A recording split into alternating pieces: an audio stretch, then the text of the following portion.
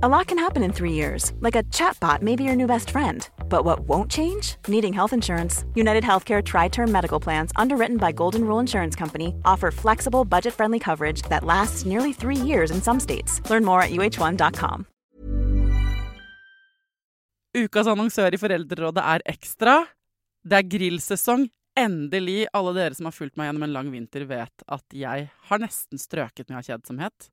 Men nå kan vi spise ute, vi kan leve ute, vi kan henge ute, og vi kan grille. Ekstra har sitt største grillutvalg noensinne, og hør godt etter nå. Her en del av grillutvalget deres. Habanero-pølser, salsiccia-pølser, black-aged pepper-pølser, cheesy bacon-pølser, beefy burger, cheesy burger, skinny burger, big beefy gourmet-burger, fiskeburger med hvitløk, fiskeburger med bacon, røbbet og søtpotetburger, soppburger, barbecue, grillfilet, svinenakke med oregano og tomat, urtemarinert fårefilet, brisket, eller brisket som det egentlig heter, T-bone steak, flank steak, tomahawk, laksefilet med pesto, laksefilet med sitron, scampi med hvitløk og urter, crispy fiskeburger med ost, kyllingfilet med sitron og urter, kylling overlår, gyros, kyllingspyd, smoke, barbecue, lårfilet av kylling og entrecôte. Takk for meg. Dette bare noen av produktene i Ekstra sitt største grillutvalg noensinne, og kommer blant annet fra Norges mest prisvinnende grillserie, Grill Perfekt. Vi foreldre skulle jo ønske at livet var en solskinnshistorie alltid, og at vi aldri møtte på vanskelige utfordringer. I hvert fall skulle jeg ønske det av og til. Men så jo ikke livet sånn. Vi skal gjennom en del ting i livet som ganske tøffe, og det skal ungene våre også. Og i denne uka så handler det om de tøffeste opplevelsene. Hvordan skal vi håndtere dem? Hva skal vi si? Hva skal vi ikke si? Hvordan skal vi stå i vanskelige situasjoner? Denne uka handler Foreldrerådet om traumer.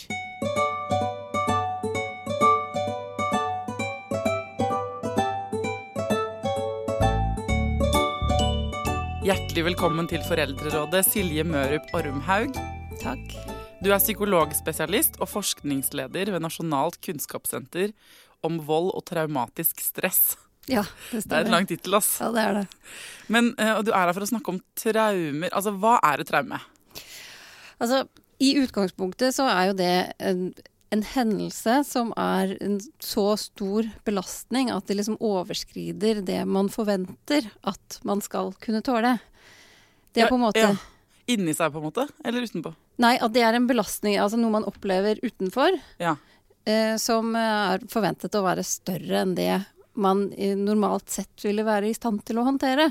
Ja. For det jo litt sånn, altså traume har jo blitt nesten litt sånn populær ord, og mange sier sånn, herlighet, jeg ble jo helt traumatisert av det og sånn. Ja. Men for oss som jobber med vold og traumer og behandling, og skal hjelpe folk som utsatt for det, så det litt sånn viktig å skille mellom hva som en ubehagelig eller trist opplevelse, og hva som vi tenker på vil være potensielt traumatiserende. For det det begrepet vi bruker om en hendelse hvor man opplever at en selv, eller man ser noen, i livsfare, eller man opplever et seksuelt overgrep, eller noe som på en måte overskrider det man tenker det naturlig å kunne klare da, på en måte. Men det må være veldig vanskelig å sette den grensen da? Ja, det jo det og det derfor vi snakker om at en hendelse potensielt traumatiserende, fordi at det veldig avhengig av hvem du og hvordan du opplever det som skjer, hvor gammel du og hva du har av historie fra før, hvordan du vil reagere på det, eller hvordan du vil håndtere. Ja. Eller, og også særlig da det vi ser, hva slags hjelp du får til å håndtere det som skjedd. Ja. Sånn at to personer kan oppleve den samme hendelsen, men virkningen vil være forskjellig. Og da kaller vi det litt forskjellig. Fordi noe jeg for eksempel ikke ville synes vært så vanskelig. Nå må du si fra hvis jeg drar det for langt. Men hvis jeg opplever... hvis en venninne av meg opplever et samlivsbrudd, og det skikkelig vanskelig, og spesielt fordi hennes situasjon fra før veldig vanskelig. Det ikke involvert noen vold, eller ikke sant, sånne ting som ulovlig. Det ikke noe utenfor loven, men det bare jævlig. Så føler jeg at man i 2019 kan si sånn at det har vært traumatiserende, at det har vært traumatiserende for henne i perioder. Det da, stemmer ikke det da? Eller? Nei, ikke sånn som det defineres klinisk eller forskningsmessig. Nei, nettopp. Nei. Det en hendelse som så alvorlig at det innebærer trussel om død eller alvorlig skade, eller at enten at man selv utsatt for det, eller at man vitne til at noen utsettes for det, eller man får høre om at noen man nær har opplevd en sånn situasjon. Det å få en telefon om at noe har skjedd med barnet ditt, eller med foreldrene dine, det også en sånn situasjon som vi kaller potensielt traumatiserende. Hva det som skjer i kroppen i et traume da? Altså, kjennetegn ved det som skjer under selve hendelsen jo ofte at man blir ekstremt stresset, man blir livredde, man kan bli veldig forvirret. Noen beskriver det som at det oppleves som det ikke skjer på virkelig, men det bare som i en film. Altså at det så utenfor det man på en måte forventer at skal skje, eller utenfor den hverdagslige erfaringen. Og det påvirker jo både hvordan vi husker det i etterkant, for det påvirker jo hvordan vi på en måte hjernen klarer å lagre det som skjer, og hvilke elementer av hendelsen som blir lagret. Som vi igjen ser da påvirker reaksjonen i etterkant. Sånn at det at man opplever en sånn enorm redsel, forvirrethet og særlig hjelpeløshet da. Det ofte situasjoner hvor man ikke i stand til å kontrollere det som skjer. Som også et kjennetegn. Fortvilelse liksom, jeg vet hva jeg skal gjøre. Ja, og at det utenfor ens kontroll, og man kan ikke stoppe det som skjer, eller man kan ikke forhindre det, eller komme unna. Nei. Man slipper ikke unna. Jeg tenker for at alle som hører på nå, inkludert meg selv, da tenker jo sånn her, men man har jo noen sånne, om kanskje ikke reelle traumer, sånn noen potensielt traumatiske situasjoner, var det du kalte det? Eller ting som liksom, men jeg har for eksempel forlist med en båt en gang, og så har jeg jo tidmann fått feberkramper en gang, og da sto jeg med han livløs i armene, og visste ikke hva som skjedde, ikke sant? Man kjenner folk som har dødd, jeg kjenner noen som har tatt liv av seg. Alle menneskeliv i løpet av et liv, så samler man jo opp tøffe tak og utfordringer. Men det sånn at vi burde liksom ha en eller annen sånn her førstehjelpshåndbok for de traumene? Hvis du skjønner, det noe vi har gått glipp av der? Det noe jeg burde visst? Hva den riktige måten å reagere på?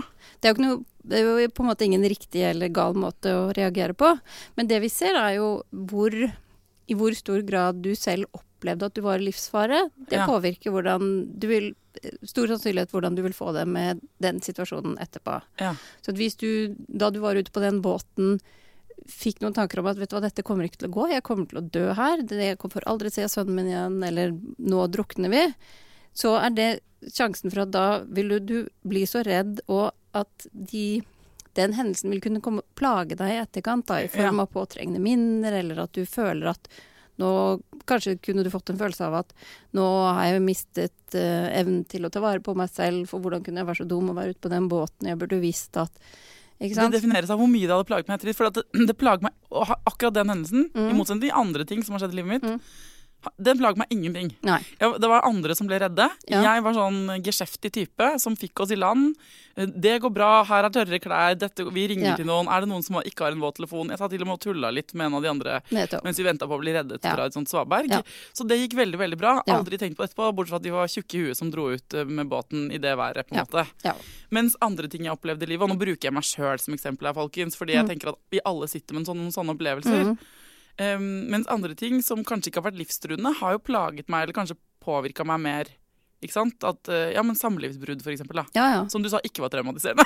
Nei, men det betyr jo ikke at det ikke vanskelig, og det betyr jo ikke at man ikke får reaksjoner, eller kan streve veldig mye det i etterkant. Nei, jeg skjønner ikke. Sånn at det veldig mange ubehagelige livshendelser, men når vi jobber med traumer og skal prøve å forstå akkurat den type problematikk, så det litt viktig at vi setter grensene et sted. Og det går jo særlig i forhold til for å kunne forstå hva man kan forvente av reaksjoner i etterkant, og hva slags type behandling som vil være viktig da. Men da tror jeg vi har fått en ganske god sånn forståelse av, eller jeg har i hvert fall fått litt mer klarhet i hva liksom et traume og ikke Men i forhold til barna våre, hvordan skal vi kunne vite, en ting at vårt liv tøft og langt og vanskelig tidvis, men så skal vi passe på noen vi elsker høyere enn noe annet, ikke sant? Noen små unger. Hvilke tegn kan vi se etter på liksom barna våre? Hva traume for barna, på en måte? Det jo i stor grad, eller mye det samme som for voksne. Altså liksom, definisjonen er jo mye den samme, men i forhold til type hendelser så ser vi jo at for barn, de er jo særlig utsatt for det, eller de er jo særlig sårbare hvis det skjer noe med omsorgsgiveren deres. Ja. Det vil jo kunne oppleves mye sterkere for et barn. Det å være vitne til at mamma blir slått, for eksempel, eller at mamma ikke kommer hjem om kvelden, og du er redd for hvor er det blitt av henne. Den type situasjoner. Ja. Men også andre situasjoner som kanskje ikke vi som er voksne og høye forstår helt, sånn som å bli bitt av en hund. Så kan det jo oppleves veldig overveldende, og barnet kan jo oppleve det som en livstruende situasjon. Ja. Og hvis vi da ikke tar det litt på alvor og prøver å følge med på hvordan det går med det barnet over tid, så kan man gå glipp av noe da. Ja, ok. Eller type sånn nestendrukning, ikke sant? Eller de situasjonene hvor barnet selv opplever at de er i livsfare, mens du sto på stranden, du visste at du kunne løpe ut og hente når som helst, og det var egentlig ikke farlig, men hvis barnet opplevde det som at nå er jeg livsfare, så kan det være en situasjon som gir plager i etterkant. Ja, sånn at når du sier at et traume er noe man har blitt utsatt for noe livsfare, så trenger ikke den å være reell livsfare. Nei, det er den men opplevd livsfare. Nå skjønte jeg det enda bedre. Ja, bra. Det er fint. Ok, så sånne ting skjer jo med barn. At de blir bitt av dyr, eller faller i vannet. Det gjorde Tidemann her for noen år siden, fra brygga. Og det gikk jo kjempebra det, men det var veldig forskrekkende. Og jeg er nok en sånn mamma som kan ha litt tendens til å si sånn, ja, det gikk bra. Det gikk kjempebra. Du drukna ikke opp på hesten igjen. Ja. Sånn. Er det sånn man skal forholde seg til det? Ja, altså den gode nyheten er at de aller fleste barn, som du sier, det er jo relativt vanlig å oppleve, og de aller fleste barn klarer seg veldig bra i etterkant. Ja. Men det er nettopp det at de opplever å bli møtt og ivaretatt i etterkant, som vi ser er en veldig viktig faktor da. Ja. Og det at du ikke blir livredd er jo også veldig viktig, for det trygger jo han. Ja, det har vi snakket om før i denne podcasten, i møte med dyr for eksempel. Hvis du som mamma er veldig redd for hunder, og du holder det lille barnet ditt veldig tett inntil brystet fordi det er grunn til å beskytte det mot hunden, så vil barnet også bli mer redd for hunden. Ja. Fordi barna bruker jo deg som referanse, ikke sant, los her i verden, hva er trygt og ikke trygt. Og hvis ditt blikk lyser frykt, så vil jo han bli mer redd i den situasjonen. Ja. Så hva skal vi gjøre først, liksom, hvis du hører denne podcasten her, og så står du i morgen, liksom, bank i bordet da, jeg håper ingen opplever det, men i en sånn situasjon, ikke sant, hvor barnet ditt blir bitt opp. Altså, i øyeblikket, hvordan skal vi best mulig reagere? Ivareta barnet, roe det ned. Barnet vil jo antageligvis være veldig redd. Ikke sant? Trygge det, roe det. Alle de tingene man naturlig gjør når et barn er opprørt eller utenfor. Ikke vise redsel selv? Det er ikke sånn at man nei, det er viktig å være liksom sann. Ja. For barn vil jo også merke hvis du prøver å dekke over. Det kan også virke enda mer utrygt for barnet. Men det da, hvis du selv blir veldig redd, og tenker at i etterkant, ok, kanskje nå ble jeg så redd at kanskje jeg gjorde hele situasjonen verre, så er det å snakke med barnet, sette seg ned, litt avhengig av alder da, men å gi barnet mulighet til å snakke om hvordan de opplevde den situasjonen. Ja. Sånn at, fordi det vi vet, eller det vi ser da fra forskningen er at en ting er hvor redd du blir i situasjonen, altså selve hendelsen, men en annen ting er hvordan du blir møtt etterpå, om du får støtte og forståelse og sånn. Ja, ikke sant? Men også er det hvordan du fortolker det som skjedde i etterkant. Ja. Så hvis barnet får hjelp til å skjønne at det er ikke sånn at alle hunder er livsfarlige, ikke sant? At de får hjelp til å forstå at det skjer veldig sjeldent, og det var ikke din skyld. Få den historien, altså den narrativet liksom, den konteksten. Ja. Fordi det som fort skjer, det skjer både med barn og med voksne, at man har jo veldig lett for å legge skylden på seg selv, påta så mye ansvar for det som har skjedd, og også mange opplever jo at de skammer seg veldig over å ha blitt utsatt, særlig for interpersonlig vold, altså vold og seksuelle overgrep. Så ser vi jo at paradoksalt nok så er det jo ofte de som er utsatt, som går rundt og skammer seg og bærer på dette som liksom en hemmelighet, og tillegger det, altså tolker det som om det er noen feil med dem. Det er jo den som utøvde det, som har skylden, men allikevel. Ja, for nå har jeg har jo bare nevnt sånn hverdagstraumer, på en måte. Eller sånn å bli bytt av en hund kan jo være helt forferdelig, men så ikke jeg være sånn. Men det er jo en annen liga enn seksuelle overgrep og liksom, vold og sånn. Men nå tenker jeg sånn, det som jeg tror liksom, det kanskje er vanligst å oppleve, er sånne ordentlig skremmende situasjoner hvor barna opplever at det er i livsfare, da, eller mamma ble borte fra meg, og jeg trodde aldri hun skulle komme tilbake. Om det er at du mister mammaen din i en folkemengde, ikke sant? Kan jo være veldig sånn, og da er det som så vidt jeg forstår, at man skal bare ikke avfeie den opplevelsen det var for det barnet. Sette seg ned, ta imot hva var det som skjedde, og hjelpe til å lage den historien. Ikke sant? La barnet fortelle, ja, det og vise forståelse. Ja, selvfølgelig var det kjempeekkelt. Ja, altså, er det sånn du mener? Det tenker jeg. Men også være klar over at for en del vil jo oppleve det som veldig skremmende bare å tenke på det. Ikke sant? Så de vil alltid kan fordi at bare de tenker på det, så vekkes den samme følelsen av frykt som de hadde i selve situasjonen. Så mange bruker veldig mye krefter på å ikke tenke på det, og ikke snakke om det. Så mange barn kan jo avvise deg hvis du prøver å snakke om det også. Så det er ikke sånn at man skal forvente eller kreve det, men å vise at man er til stede, og kanskje hjelpe til med å sette noen ord på hvordan du opplevde det, kan åpne opp for barnet. Men også gi barnet litt den tiden, da, hvis det viser at de trenger litt tid til det. Ja, så man skal ikke presse på å prate om det? Nei. Men vise at du er tilgjengelig, og at du er interessert i å høre om det, og du forstår at dette var vanskelig, og sånn. Men hva er en situasjon hvor en forelder er syk da, eller en besteforelder er alvorlig syk, og du vet at de kommer til å dø? Skal du da, for der føler jeg det er litt sånn vanskelig å vurdere hvis barnet ikke vil snakke om det og late som ingenting. Og så har jeg laget en episode om det før egentlig, og da var det sånn beskjeden, og de sier jo sånn helsepersonell sånn, snakk med barna, selv om barna ikke nødvendigvis vil snakke om det. Hvor mye skal man liksom dele hvis barnet ikke vil? Nei, det er jo vanskelig å si sånn helt generelt, men jeg tenker at det viktigste for barna er å vite at de kan snakke med deg, men samtidig som du respekterer også grensen deres, og det kan jo hende, og er helt avhengig av alder på barnet, at kanskje barnet vil synes det er lettere å snakke med noen andre, for barn vil jo ofte bruke mye krefter på å beskytte foreldrene sine. Og særlig, ikke sant, hvis det er din mamma, så vil jo sønnen din være redd for at hvis han begynner å snakke om hvor bekymret han er, så kanskje du blir veldig lei deg, ikke sant? Sånn at det å ikke ville snakke med foreldrene sine kan jo også handle om at de ønsker å beskytte mamma eller pappa. Sånn at det å åpne opp for at du kanskje kan ta kontakt med helsesøster, eller kanskje kan ta kontakt med noen andre. Altså hvis du i familien står oppe i en alvorlig situasjon, da, og som er vanskelig for deg og for alle rundt deg, så kan være fint å, liksom, at det går opp en liten sånn herre påminner, en liten alarm. Det sier sånn, nå må vi alliere oss med noen utenfor som kan ta den praten med ungene i tillegg til meg, som ikke har den rollen. Når du står midt oppi det med begge beina selv. Ja, det kan være fint. Og i hvert fall ha det som en mulighet, da. Men hvor vanlig er det liksom at man fortrenger traumatiske opplevelser? Jeg føler at jeg hører mye om det, og vi ser mye av det på film og sånn. Nei, det finnes ikke noe godt forskningsbelegg for at man fortrenger en hel hendelse. Ikke sant? Men det er jo en sånn populærkulturell historie om at det kan dukke opp plutselig historier om alvorlige overgrep som folk ikke har husket gjennom hele livet, dukker opp når man er voksen. Men det finnes ikke noe... Du vet ikke hvor ofte det skjer? Nei. Og det er nok, blir forstått mer som et sånn kulturelt fenomen enn noe som faktisk skjer. Men det vi ser er at det er ikke så uvanlig at man ikke husker deler av hendelsen. Ikke sant? Fordi som vi har snakket om i sted, det er når man blir veldig, veldig redd, så påvirker det også noen mental kapasitet og evne til å lagre det som skjer.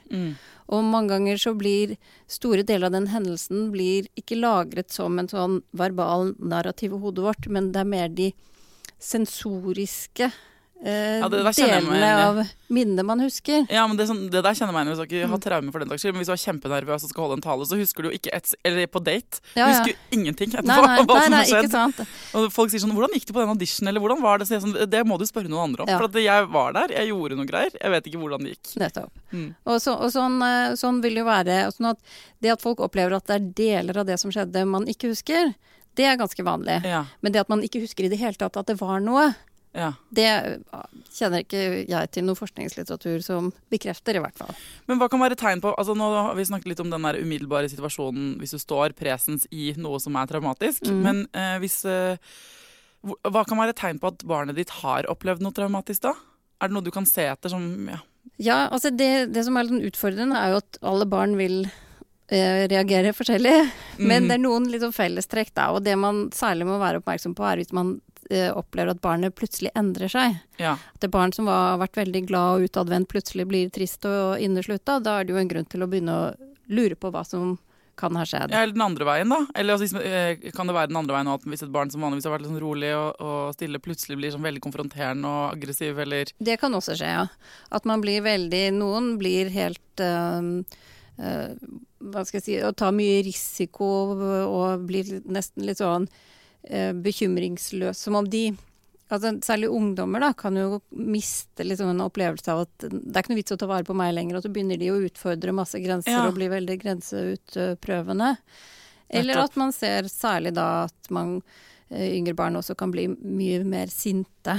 Ja. Og det gjelder for så vidt voksne også. Ja. At det å reagere med å bli lettere sint er en vanlig reaksjon da. Ja. Og det tenker vi at det handler om at man opplever at man er i en sånn konstant fare, at man går rundt og er litt sånn forsvarsmodus, som gjør at de minste små ting som kanskje er ment helt uskyldig, kan bli oppfattet som et angrep da. Og dermed så går man liksom i forsvar. Men kan det ikke være altså at liksom mye av kapasiteten din brukes inn i kroppen på å liksom deale med de der vonde følelsene, sånn at du har veldig kort lunte? Det er sånn jeg tenker, at liksom du bruker så mye kapasitet inn i kroppen din på, Ja, og det kommer litt an på hva slags hendelse du har opplevd, men det kan jo være en ting, men særlig også det at man bruker mye krefter på å være på vakt, fordi man går rundt og er redd for at det skal skje igjen. Det er jo det som er noe av kjennetegnet ved det vi kaller PTSD, posttraumatisk stresslidelse, er jo nettopp at selv om hendelsen skjedde for lenge siden, så oppleves det som man fortsatt er i fare. Ja. Og det er flere grunner til det, blant annet fordi man da plages med masse påtrengende minner, man får stadig høre lyder eller se for seg bilder, så man får på en måte aldri fred for den hendelsen. Nei. Og så er det den opplevelsen av at så dette kan skje igjen når som helst. Ja. Og særlig hvis man også da tenker at og det var jo min skyld, eller verden er jo farlig, så får man ikke slappet av, og da er man jo på alerten hele tiden. Og mange da sover dårligere, og de slutter å gjøre aktiviteter som de pleier å like, og da ser du bare, altså det virker da som om det bare må eskalere. Hvis du i tillegg ikke får sove, altså på et eller annet tidspunkt så når du vel en eller annen sammenbrudd på noe vis? Ja, altså det er jo på en måte eller egentlig tre utviklingsveier her da, fordi de aller fleste av oss, hvis vi opplever vold eller overgrep eller alvorlig ulykke eller den type ting, vil i løpet av de første ukene, den første måneden, ha en del sånne plager. Sove dårligere, føle oss urolige, gå rundt og være mer på vakt, kanskje være mer lei oss enn vi pleier å være. Det er helt vanlig. Så ser vi heldigvis for den store, eller de fleste, så går dette over etter noen uker. Og da ser vi at særlig da, hvis du har et godt støtteapparat, du har noen du kan snakke med, og du klarer å få livet litt sånn tilbake i normale, vante rytme igjen, så ser det ut til å hjelpe deg til å komme over det, og så vil du alltid huske det som har skjedd, og det kan hende du blir redd igjen når du tenker på det, men det preger ikke hverdagen din så mye at du ikke klarer å fungere. Nei. Så sånn vil de fleste ha det. Men så er det noen hvor dette bare, som du sier, eskalerer, det vedvarer, og det går ikke over av seg selv. Og hvis du da er et barn som ikke klarer å konsentrere deg fordi du sitter heller og følger med på når kommer neste slag eller når kommer neste angrep, så er det jo det er vanskelig å følge med på skolen og få gode karakterer, ikke sant? Det får jo store konsekvenser både for skolegang og også sosialt. Dette er jo barn det ikke er så lett å leke med hvis de eksploderer rett som de er, eller hele tiden er redde, eller... Hey, I'm Ryan Reynolds. At Mint Mobile, we like to do the opposite of what Big Wireless does. They charge you a lot, we charge you a little. So naturally, when they announced they'd be raising their prices due to inflation, we decided to deflate our prices due to not hating you.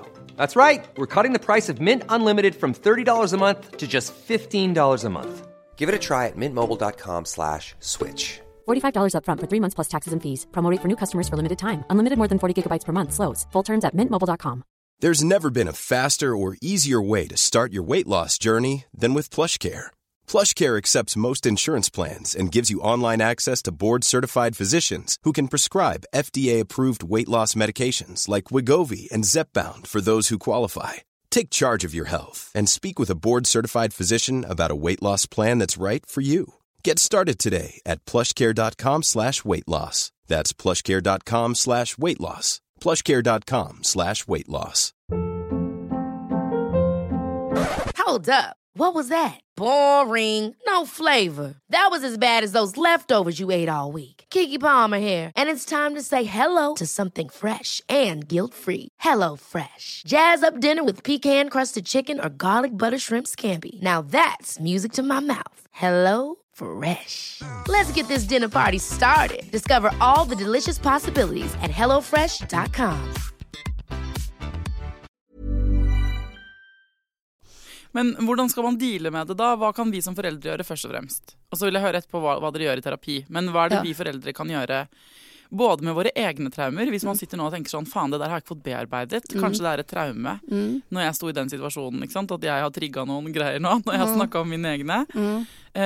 Hva kan man gjøre med sine egne, eller med sine barns opplevelser, sånn hjemme? Altså, det første som foreldre er jo på en måte være oppmerksom på om det skjer noen sånne endringer med barnet ditt, og om du er redd for at det har skjedd noe, og åpne opp for å spørre om det. Og nå tar jeg utgangspunkt i det at veldig mange barn forteller ikke om det de har opplevd. Særlig hvis det er vold eller seksuelle overgrep. Så er det mye tabu rundt det. Mange barn blir truet til å ikke fortelle om dette heller. Seksuelle overgrep. Altså, folkens, hvis du ikke har hørt episoden om seksualitet med Thomas Winther som vi har laget, så vil jeg anbefale alle å høre den, for at den førte til den episoden at jeg lagde en sånn kampanje som het Ta praten, fordi han sa nemlig sånn, det beste du kan gjøre for ungen din for å beskytte den mot seksuelle overgrep er å snakke med barn om seksualitet. Og hvis alle hadde gått hjem og snakket med ungene sine fra 2-3 års alder, altså i dag, om kropp, seksualitet og grenser, så ville det vært veldig vanskelig å være overgriper i morgen. For da hadde man lukket det rommet, ikke sant? For det nettopp som du er inne på her, at overgripere, de spekulerer jo på en måte i at ikke barnet deler med foreldrene sine. Så hvis du har åpnet den døra, så vil ungen din mer sannsynlig komme til deg, og så vil det være veldig vanskelig å drive med misbruk av barn da. Så hør på denne episoden først, folkens, og så hopper dere bort og ser på den om seksualitet, for det her, der kan jo vi foreldre gjøre en jobb i forhold til å snakke med ungene våre fra start av, lenge før vi mistenker at du har vært utsatt for noe, fra dag 1 å være åpen, og du kan snakke med oss om alle ting. For det der som du sier, hvis barnet da har blitt truet til at det ikke skal snakke, så kommer det heller ikke til å svare deg sannsynligvis, hvis du stiller spørsmål da. Jo, det kommer litt an på hva du sier. Altså, en ting vi liker å si er jo å fortelle barn at det er forskjell på gode hemmeligheter og vonde hemmeligheter. Ja. Ikke sant? Fordi ofte så har jo de hørt at nei, dette er en hemmelighet mellom meg og onkel, eller hvem det nå var. Og da at barna lærer seg at det er helt ok å ha hemmeligheter med vennene sine, eller at man ikke forteller til mamma hva man har kjøpt i bursdagsgave, eller den type ting. Men hemmeligheter mellom et voksent og barn som handler om ting som er vonde, det skal ikke barn gå og bære på. Nei. Og da må de fortelle det til noen andre voksne. Det går an å si til barna. Og så hvis du tar den praten med barnet, de så observerer endringer, men egentlig uansett også kan man jo fortelle akkurat det. Ja, absolutt. Og så hvis du mistenker liksom et traume hjemme, eller, så er det den der, først koble deg på, åpne døra, begynne å prate, fiske litt, vise barna at du er til stede, og så når det som hvis det da kommer en fortelling om noe helt jævlig som barna har opplevd, hvordan skal du ta imot det? For jeg ser ikke for meg at det må være vanskelig å ikke knekke helt sammen i situasjonen. Og det er det jo. Selvfølgelig avhengig av hva som har skjedd og sånn. Og det er også alle er jo menneskelige, og barn tåler jo godt å se at foreldre har følelser. Det er fint for barn å se at foreldre også har følelser. Men da er det også litt viktig at hvis man blir veldig redd, eller man blir veldig knust selv, da kan barnet fort bli bekymret for at, å nei, nå har jeg skadet mamma, eller nå har jeg... Så da er det viktig at man etterpå, når man har fått samlet seg litt, snakker med barnet om det også. Ja. Og si at nå ble jeg veldig, veldig lei meg, eller jeg begynte å gråte, eller jeg klarte ikke og det går bra med meg. Det er bare fordi at jeg er så bekymret for deg. Ja. Og jeg skal hjelpe deg, og vi skal finne ut av hvordan vi kan få ordnet opp i dette. Ja. Men du betyr så mye for meg at jeg blir utrolig lei meg når jeg hører om dette. Ikke sant? Sånn at ikke barnet igjen For en dobbel skam da, eller Ikke sant? ansvarsfølelse. Ja, ikke nei, det sant? skjønner jeg. Men så tenker jeg det er jo viktig også å kjenne på, ikke sant, hvor går grensen din som forelder, og det er jo helt naturlig at du blir mye mer involvert når det gjelder ditt eget barn. Og dermed da kanskje tenke at her trenger vi litt hjelp da. Her er det fint å få inn noen andre som kan hjelpe barnet å sortere tankene og følelsene, fordi det er ikke sikkert de er den rette til å gjøre det akkurat nå. Det er en smooth overgang, Silje, fordi det er akkurat det jeg skulle spørre om neste gang. liksom, en ting er hva vi kan gjøre, det er liksom å ta dem imot, være der, ta dem på fanget, eller klemme dem hvis de trenger det, ikke sant? Men hva er det dere gjør i sånn traumeterapi? Hvordan gjør man det? Vi jobber jo tett med foreldre, for vi tenker at det er jo veldig viktig å involvere foreldrene i behandlingen av barna, og det er foreldrene som skal være der for barna. Og terapi er jo ikke noe barn skal gå i all evighet. Vi tenker at det er fint om den er litt sånn kort og mer effektiv. Men vi jobber mye med først hjelpe barnet med å regulere følelsene sine. Ikke sant? Hvis dette er barn som er veldig mye redde, ikke får sove. Vi begynner med det først, at de kan føle seg litt sånn tryggere i hverdagen. Er det barn som ikke har gått på skolen fordi de har vært så redde for det skjedde noe der, så starter man jo med normalisere ting rundt, på en måte? Normalisere, forklare barnet hva man vet om det som har skjedd. For ofte vil jo barn tenke at de er de eneste i hele verden som har opplevd dette, og kanskje foreldrene også. Så bare det å få vite hvor mange er det egentlig som opplever dette, og hva er de vanlige reaksjonene egentlig. Fordi også særlig dette som jeg nevnte med det å ha påtrengende minner, høre lyder. Mange får en sånn opplevelse at de holder på å bli gale. Ja. Nå er det noe alvorlig galt med meg. Og jeg er den eneste som opplever dette. Ja, og dette kommer aldri til å gå over. Så bare det å få høre det, mange sier det bare den første timen, og få litt sånn informasjon, det er veldig nyttig. Ja. Og så tar vi tak i de med liksom det stresset de kjenner i kroppen, da. Hjelper de med å sove, slappe av og de symptomene, på en måte. Ja. Men også når man har på en måte fått til det, da, det kan jo være utfordrende. Jeg vil tro at det avhenger selvfølgelig av hvert enkelt tilfelle, og hvilke utfordringer som er der, og hvilket barn som trenger hva og sånn.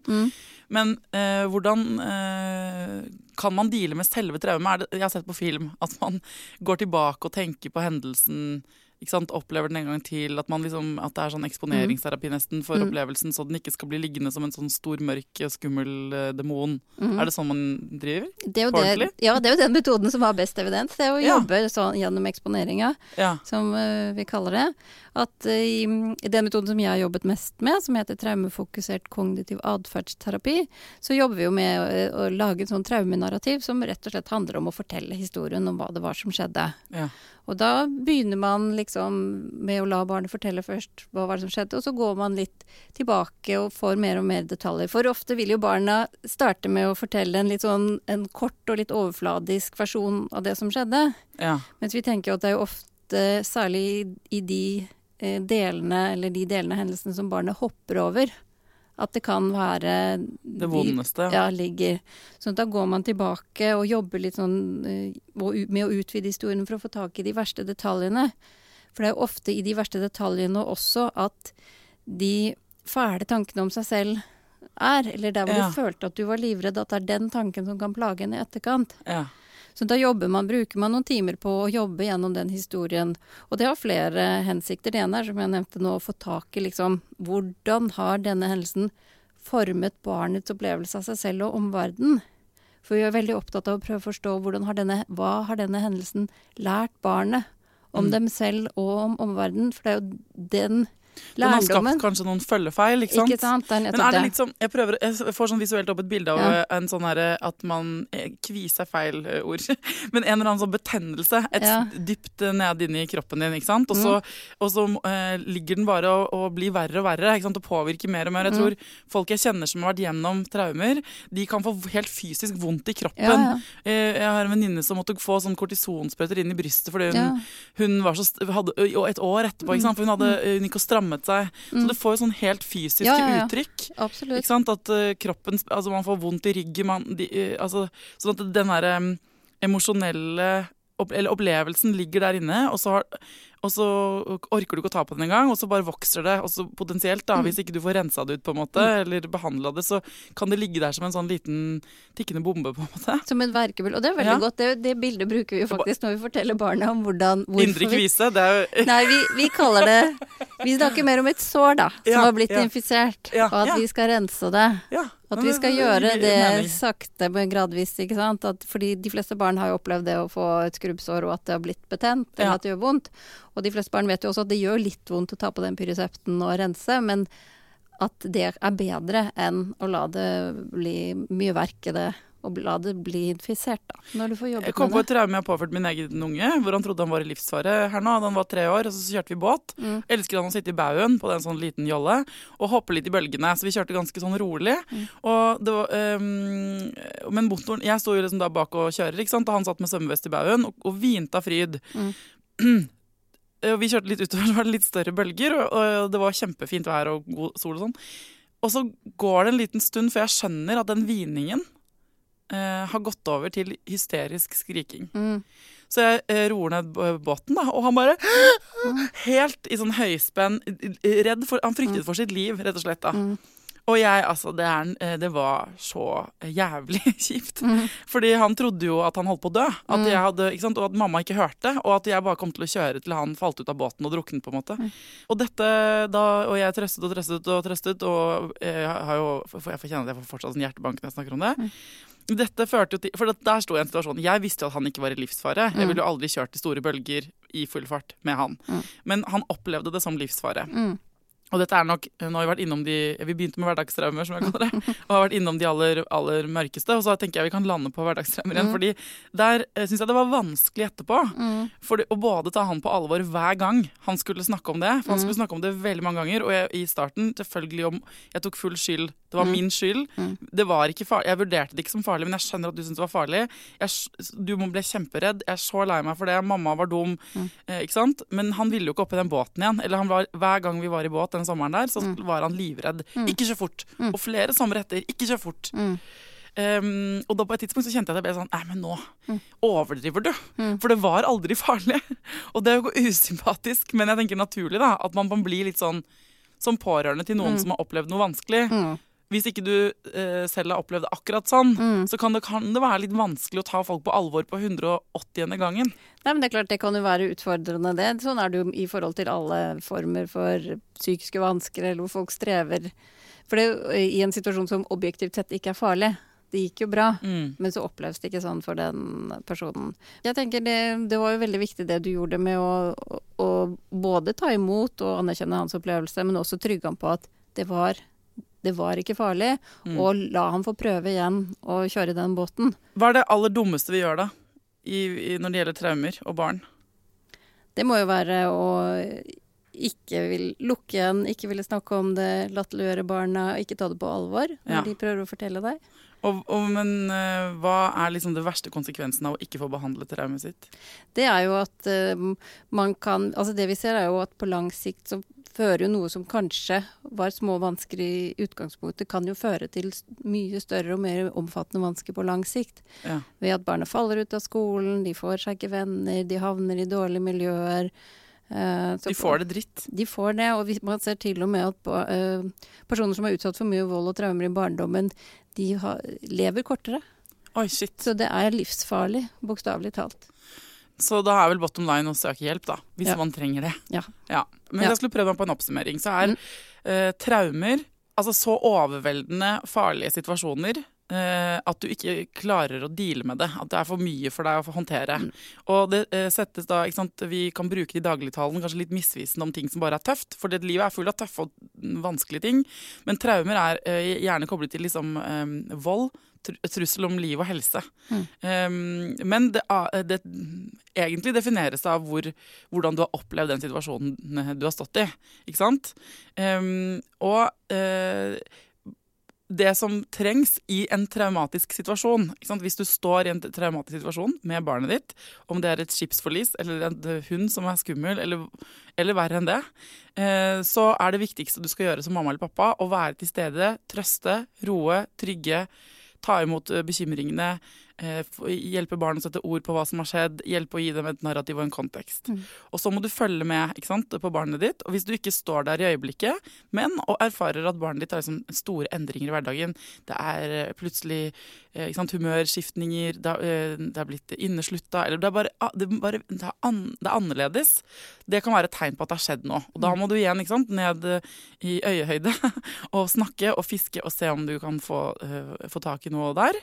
Og hvis du er usikker på om du egentlig håndterer dette riktig, om dere står i en vanskelig situasjon, eller om barnet lenge etter at det har vært utsatt for en skremmende hund fortsatt dealer med de vonde tankene, så må det være lavterskel for å be om hjelp. Og da er det enten helsestasjonen, skolen, barnehagen, da BUP, ikke sant? Eller at man kan ringe til en psykolog, da, hvis man ikke får hjelp fra noen av de.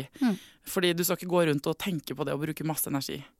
Er det kort oppsummert? Er det noe du vil legge til? Nei, jeg synes det var godt. Takk. Godt oppsummert. men bra. Tusen takk for at du kom til Foreldrerådet, Silje. Bare hyggelig.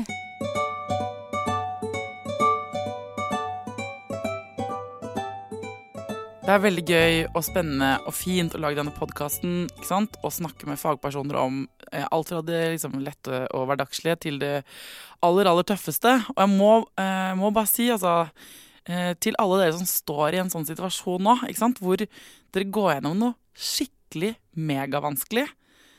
En liten shout-out til dere, vet hvor tøft det kan være da.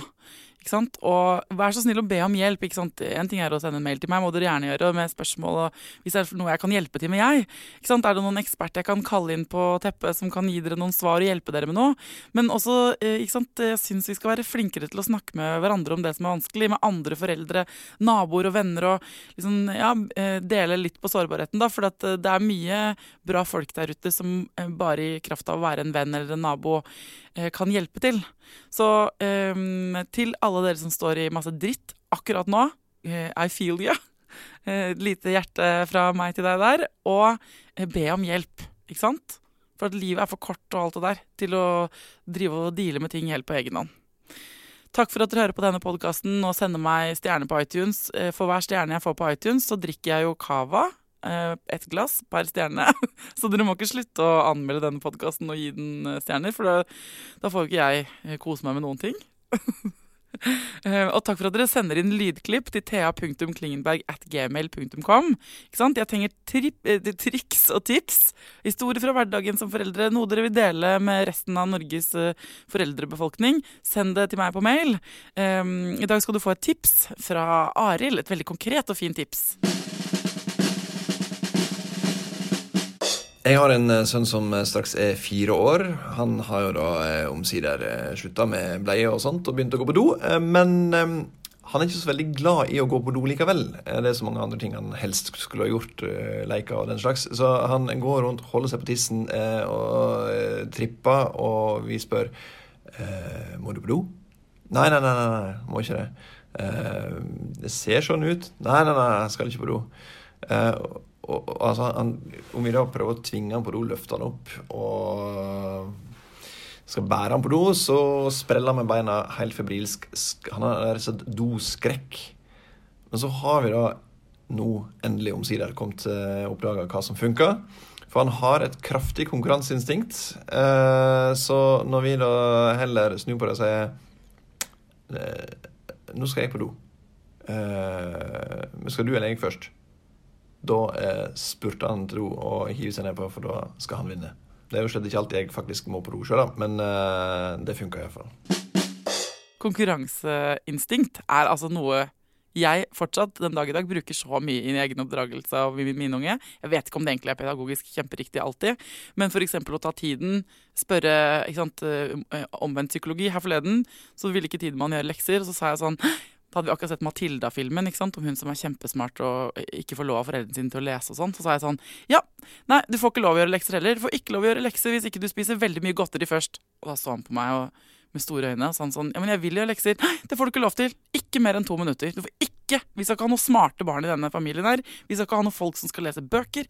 Vi er en sånn familie hvor vi ikke skal gjøre lekser. Og da ble han altså så gira på å gjøre lekser.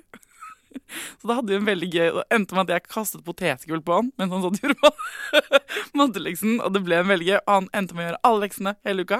Og det var bare ene alene, fordi jeg orket ikke å diskutere mer, så jeg tok bare en annen approach, nettopp konkurranseinstinktet. Så det slang på et lite bonustips der fra meg. Problemet er hvis ungen din gjennomskuer det og begynner å ta imot potetgull og slutter å gjøre lekser. Da har du gått for langt igjen, så det er en hårfin balanse. Til neste gang, folkens, ta vare på dere selv, ta vare på ungene deres, og lykke til.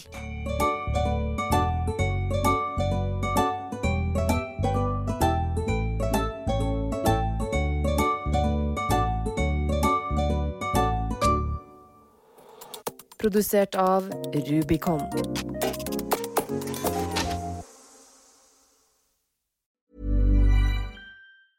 Ever catch yourself eating the same flavorless dinner 3 days in a row?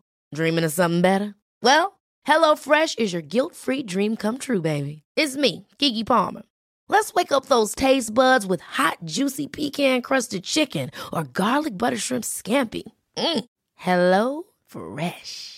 Stop dreaming of all the delicious possibilities and dig in at HelloFresh.com. Let's get this dinner party started. Hi, I'm Daniel, founder of Pretty Litter. Did you know cats tend to hide symptoms of sickness and pain? I learned this the hard way after losing my cat, Gingy. So I created Pretty Litter, a health monitoring litter that helps detect early signs of illness by changing colors, saving you money and potentially your cat's life. Pretty Litter is veterinarian developed, and it's the easiest way to keep tabs on your fur baby's health right at home. Go to prettylitter.com and use code ACAST for 20% off your first order and a free cat toy. Terms and conditions apply. See site for details. Hey, it's Paige DeSorbo from Giggly Squad. High quality fashion without the price tag. Say hello to Quince. I'm snagging high-end essentials like cozy cashmere sweaters, sleek leather jackets, fine jewelry, and so much more. With Quince being 50 to 80% less than similar brands. And they partner with factories that prioritize safe, ethical, and responsible manufacturing. I love that. Luxury quality within reach. Go to quince.com/style to get free shipping and 365-day returns on your next order. Quince.com/style. Imagine the softest sheets you've ever felt. Now imagine them getting even softer over time. That's what you'll feel with Boll & Branch's organic cotton sheets. In a recent customer survey, 96% replied that Boll & Branch sheets get softer with every wash. Start getting your best night's sleep in these sheets that get softer and softer for years to come. Try their sheets with a 30-night guarantee. Plus, get 15% off your first order at bollandbranch.com. Code BUTTERY. Exclusions apply. See site for details.